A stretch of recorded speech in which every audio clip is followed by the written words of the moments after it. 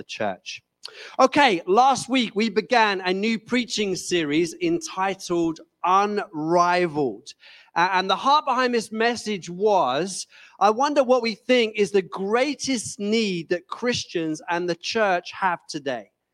In these changing times, in these kairos times, the answer, I believe, to that question of what we need is a greater understanding of the character and the wonder of God.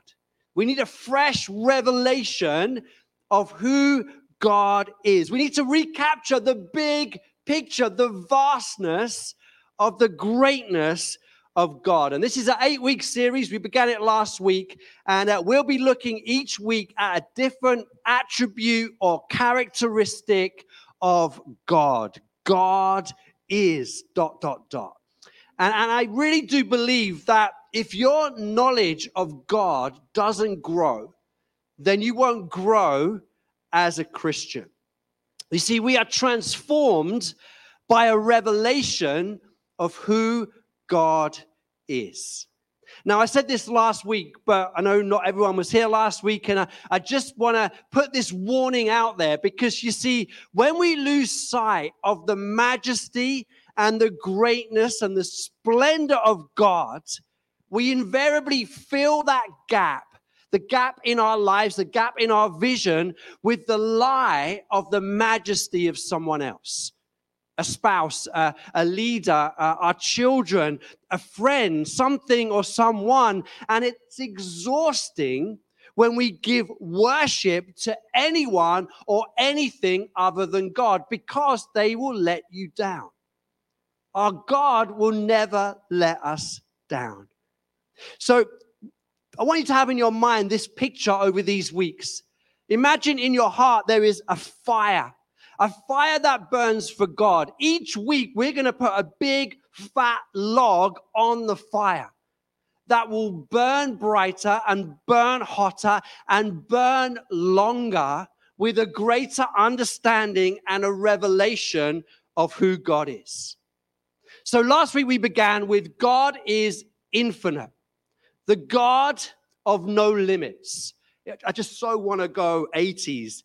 Every time I say the God of no limits, but just shows my age and my music taste. But anyway, the God of no limits. And just one little soundbite from last week. My birthday is the 9th of October. I was born 1974. I was 8 pounds and 1 ounce. I am measurable. Even that one statement makes me different from God.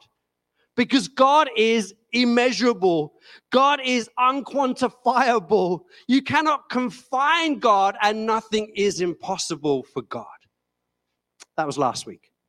Now, every single one of us will know someone who is creative. There are so many creative people in the room. You know, it's the person that you call upon when you've got a birthday party to plan. It's the person that you call upon when there's a baby shower in the church and you need someone to decorate the house or to theme a meal, to theme a party, to theme an event.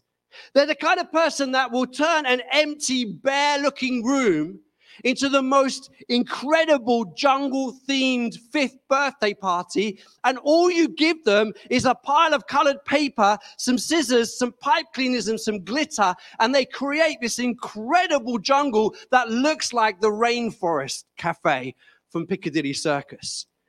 You know, that they're the type of people that make a baby heaven in a flat, a bare, boring, ordinary flat is turned into this incredible baby heaven for a baby shower. With, you know, like massive kind of dummies that are kind of got cotton wool of them and glitter letters and all this incredibly creative things. The 1980s style disco where everything is fluorescent and everyone is dressed to the hilt in the 80s leg warmers and gear. You see, the list goes on of the creativity that people manage. And the truth is that all of us have an area of giftedness, don't we? We all have an area of giftedness that can be linked to creativity. There are gifted musicians amongst us, people who will take music and make beautiful arrangements that are amazing to our senses. There are poets and writers who will create with words and create with sentences that sometimes elevate our emotions when we hear it read or we read it off the page. There are gifted chefs who will take the most basic ingredients and make them taste beautiful. The gifted artist who takes a blank piece of paper, some coloring pens or some paints and creates a beautiful scene that elevates the sight that we see. And even those of us that think we are not creative are. We can take a pile of data and turn it into a beautiful pie chart. We can take an ordinary egg, flour, and butter, and a bit of sugar, and turn it into a birthday cake. We can take words and we can put them into an essay, a story, a song, or a rap. We all create on some level or another. But listen carefully, the extent of our creativity is limited. It's limited by the simple fact that we are human. Because I would believe that no one who ever drew breath is truly creative. Because bottom line, we are the ones who arrange someone else's palettes of color and building blocks of material. You see, the most creative person that you can think of, whether songwriter or writer or artist or whatever it may be, the most creative person that you can think of is basically rearranging and recombining existing materials into new forms. That's because no one is truly creative except God. And that's what we're going to look at today, the fact that God is creator.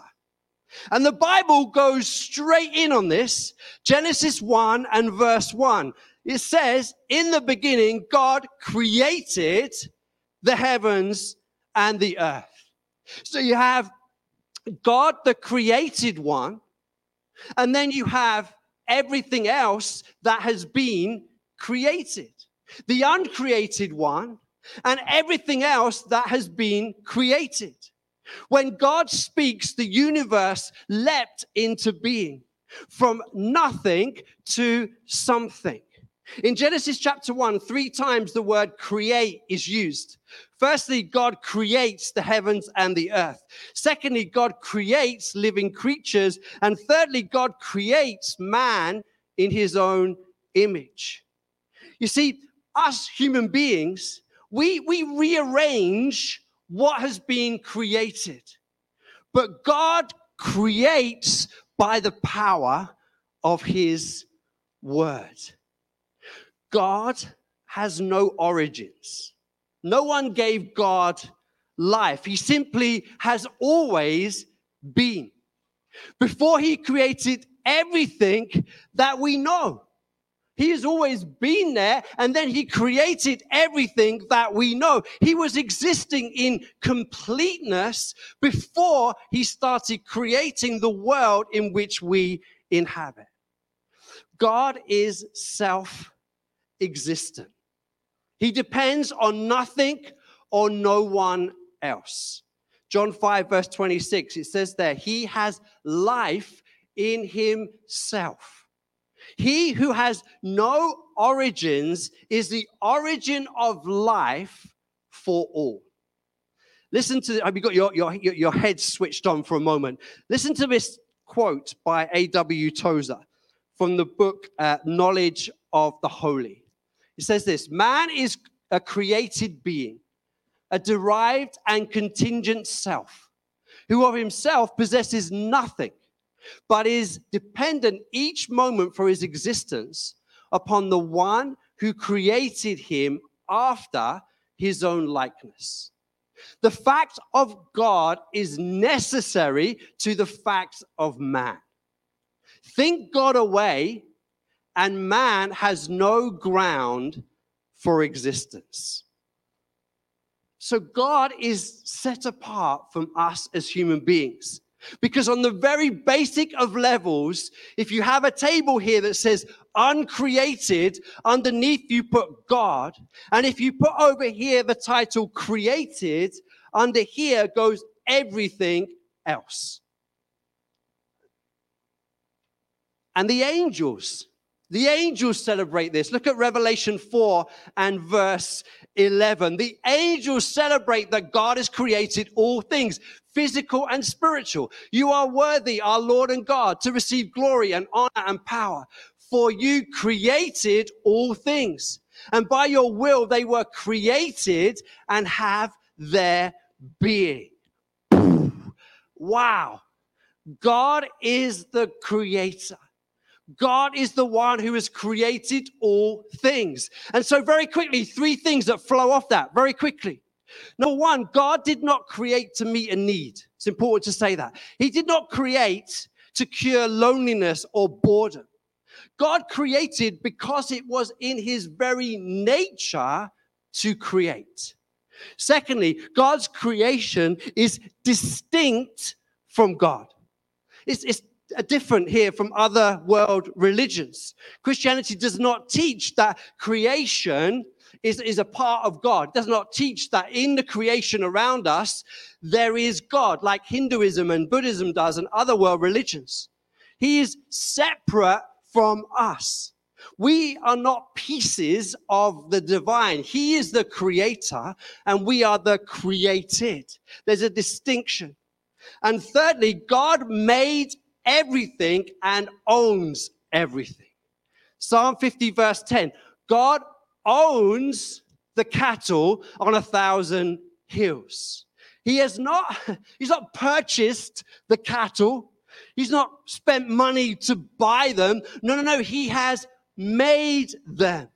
And because God has made them, he owns them. Now, I want to talk here for a minute about confusion that often arises between stewardship and ownership. So hang with me here, but this is really, really important. So, stewardship and ownership. Genesis chapter 1 and 2, God creates the world in perfection. And man and woman are placed in a garden to steward life, to take care of life and look after and make the most of the resources that have been given unto them. But Genesis chapter 3, when sin enters the world, you have man striving for and reaching for God and striving and reaching for ownership. Man's desire to be creator, man's desire to be ruler. And that's not what God intended. Because God has given us gifts to steward. We're to steward the creation and the gifts that God has given us.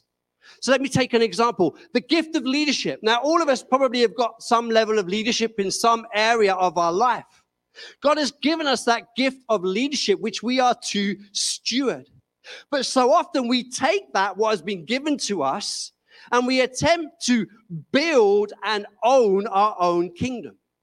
We think what we have built is amazing. We think, look at what I have done. Look at how I have built something out of nothing. Look at who I am because what I have done with what God has given me. And we believe ourselves to be this kind of creator. We have a kind of like a creator complex. And we believe that we own what God has given us. Now, there's a really interesting story in the book of Daniel. Daniel chapter 4, which talks exactly about what I'm talking about.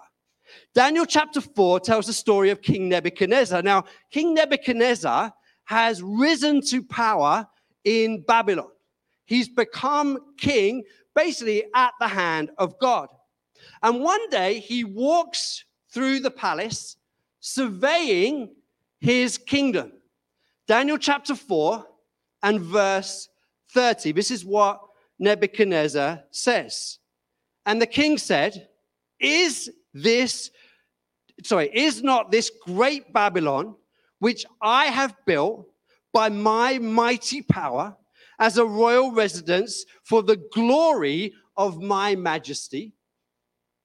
Nebuchadnezzar is looking and thinking, look what I have done. Look what I own. Look at the greatness of what I have achieved. He's got a creator complex. Look at me. I've done this. I've created this and I have made this. But God responds and says, actually, Nebuchadnezzar, it's not you. This wasn't you. This was me. And I want you to recognize this. So look what happens if you read on in verse 31. Daniel chapter 4 and verse 31. While the words were still in the king's mouth, there fell a voice from heaven.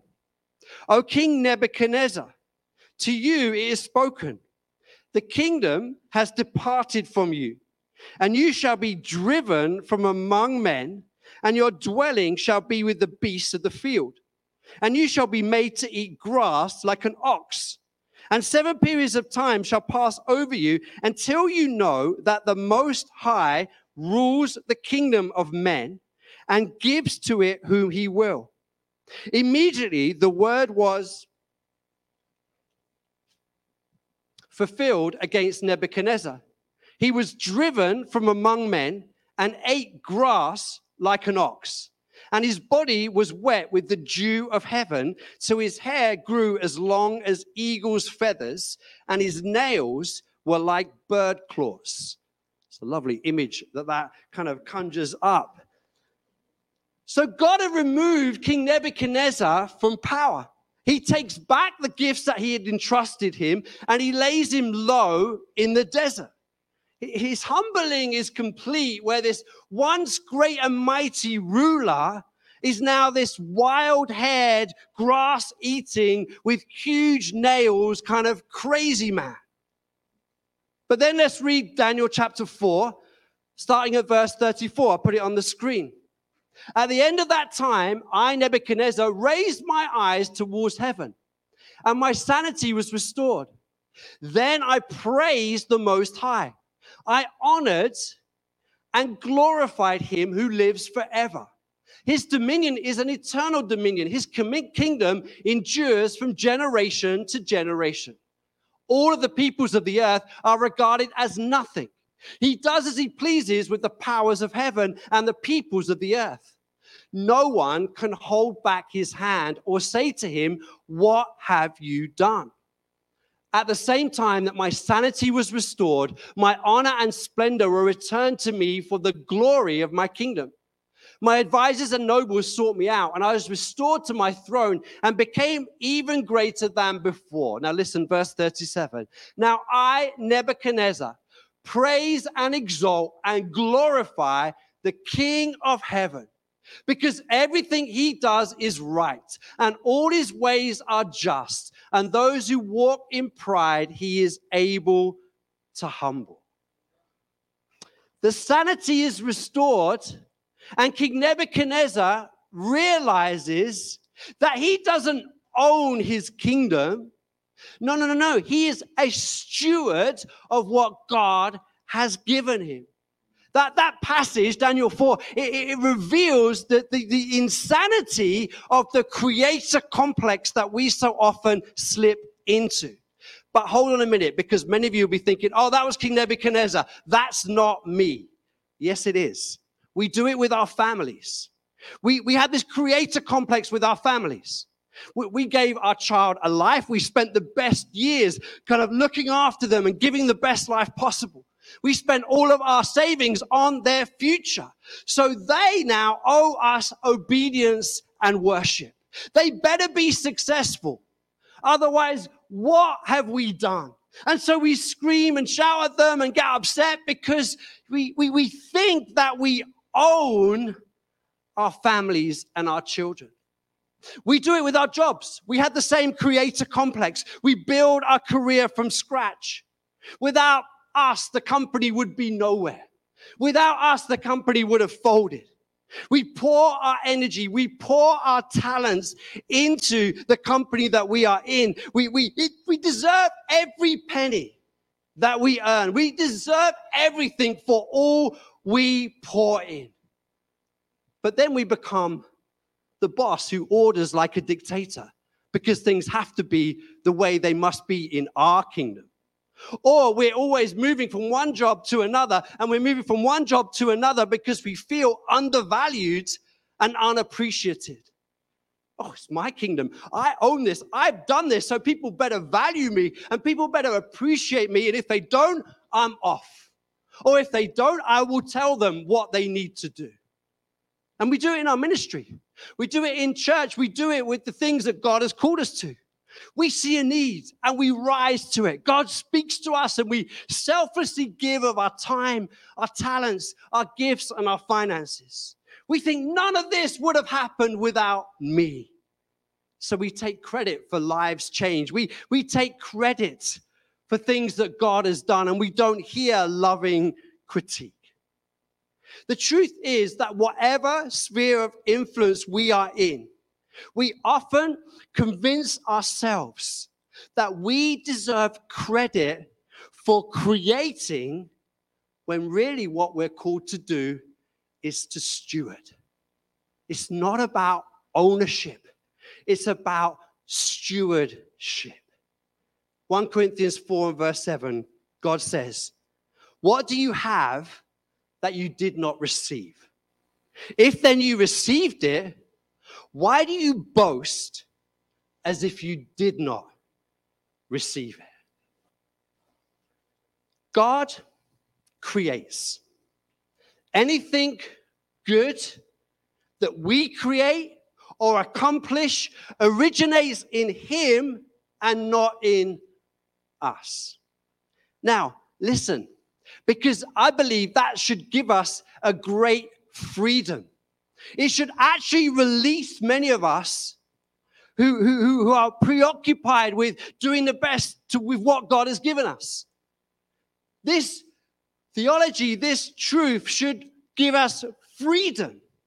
Because if we recognize that God is the only one who creates, then we no longer need to labor under the delusion of our own self-importance. We no longer need to look at success or failure of our job or our ministry or our family as a validation of worth. Value is not in what we create. Value is in who we are. Value is in who God has made us. Psalm 139, you are fearfully and wonderfully made. That's where your validation is. It's in being a son or a daughter of the Most High. So this truth that God is the one who creates and it's only Him who creates should be an incredible, freeing, liberating truth.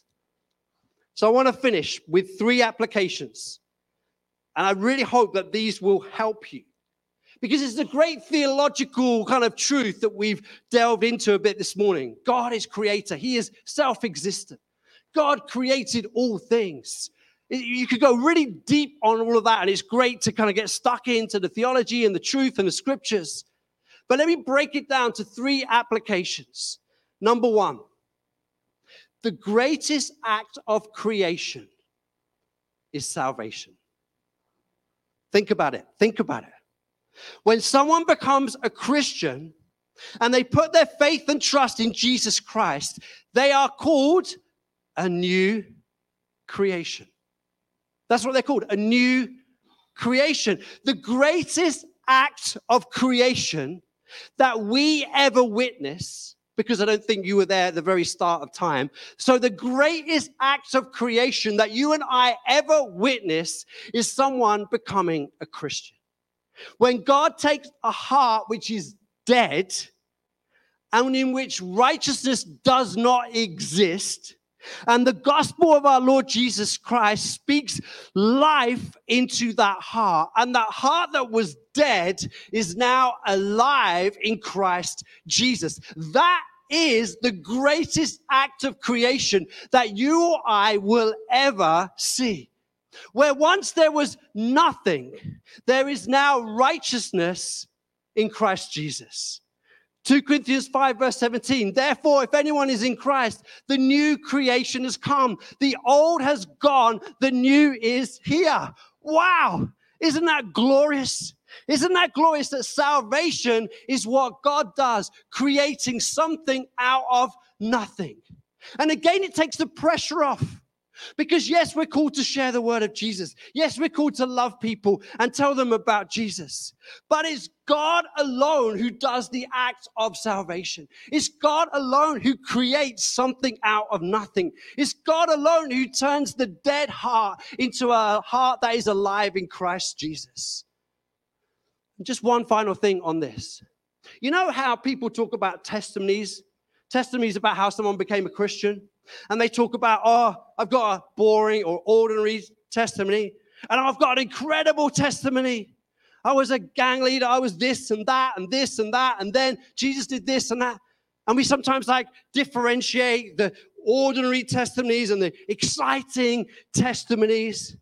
Listen, I want to reframe that, because every testimony is incredible.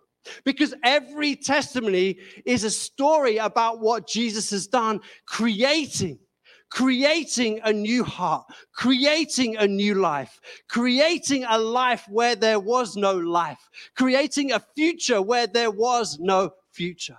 So every creation and every salvation is something special. Every time someone becomes a Christian, it is a beautiful act of creation.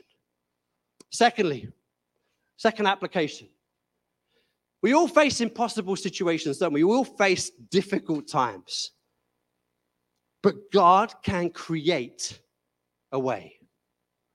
We can rely on God when our hope for a situation or a relationship has dwindled to nothing. When all seems impossible, God can create a way. You see, the creator God that we serve specializes in bringing something out of nothing. Let me give you some examples. We cannot create hope where there is hopelessness. We cannot love where there is lovelessness. We cannot bring repentance where there is no repentance. We cannot bring provision where there is lack, but we can cry out to a God who can. The first great act of creation, Genesis 1 verse 1, was bringing something out of nothing. And let me tell you, God rejoices to do that today. God rejoices today to bring something out of nothing. God rejoices to create an opportunity where there seemed to be none.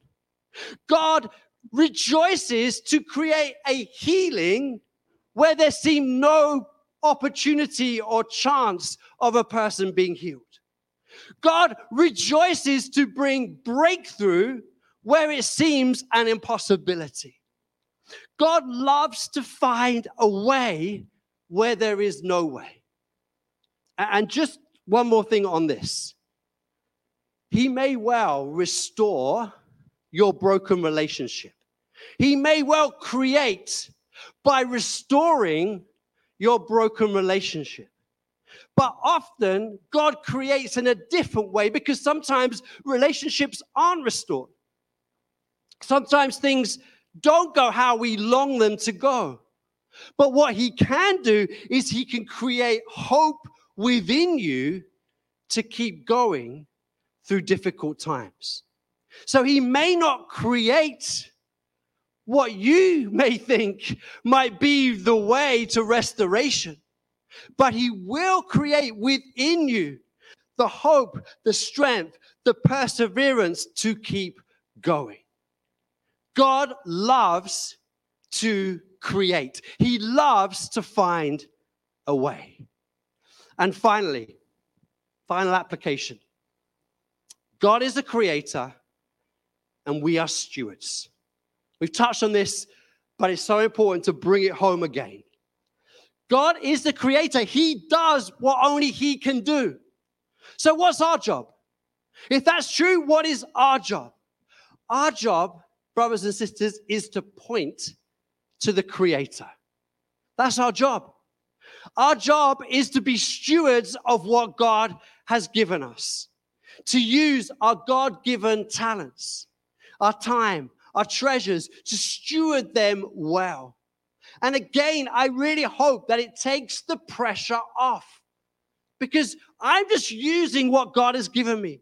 I'm not trying to create something out of nothing. I am using what God has given to me. You and I, we cannot create righteousness in another person's heart, but we can point them to the beauty of the gospel. We can tell them about Jesus. We can show them Jesus. But God alone is the one who creates righteousness in the heart of another. Think of it like this. Think of it like this. Your human creativity is an echo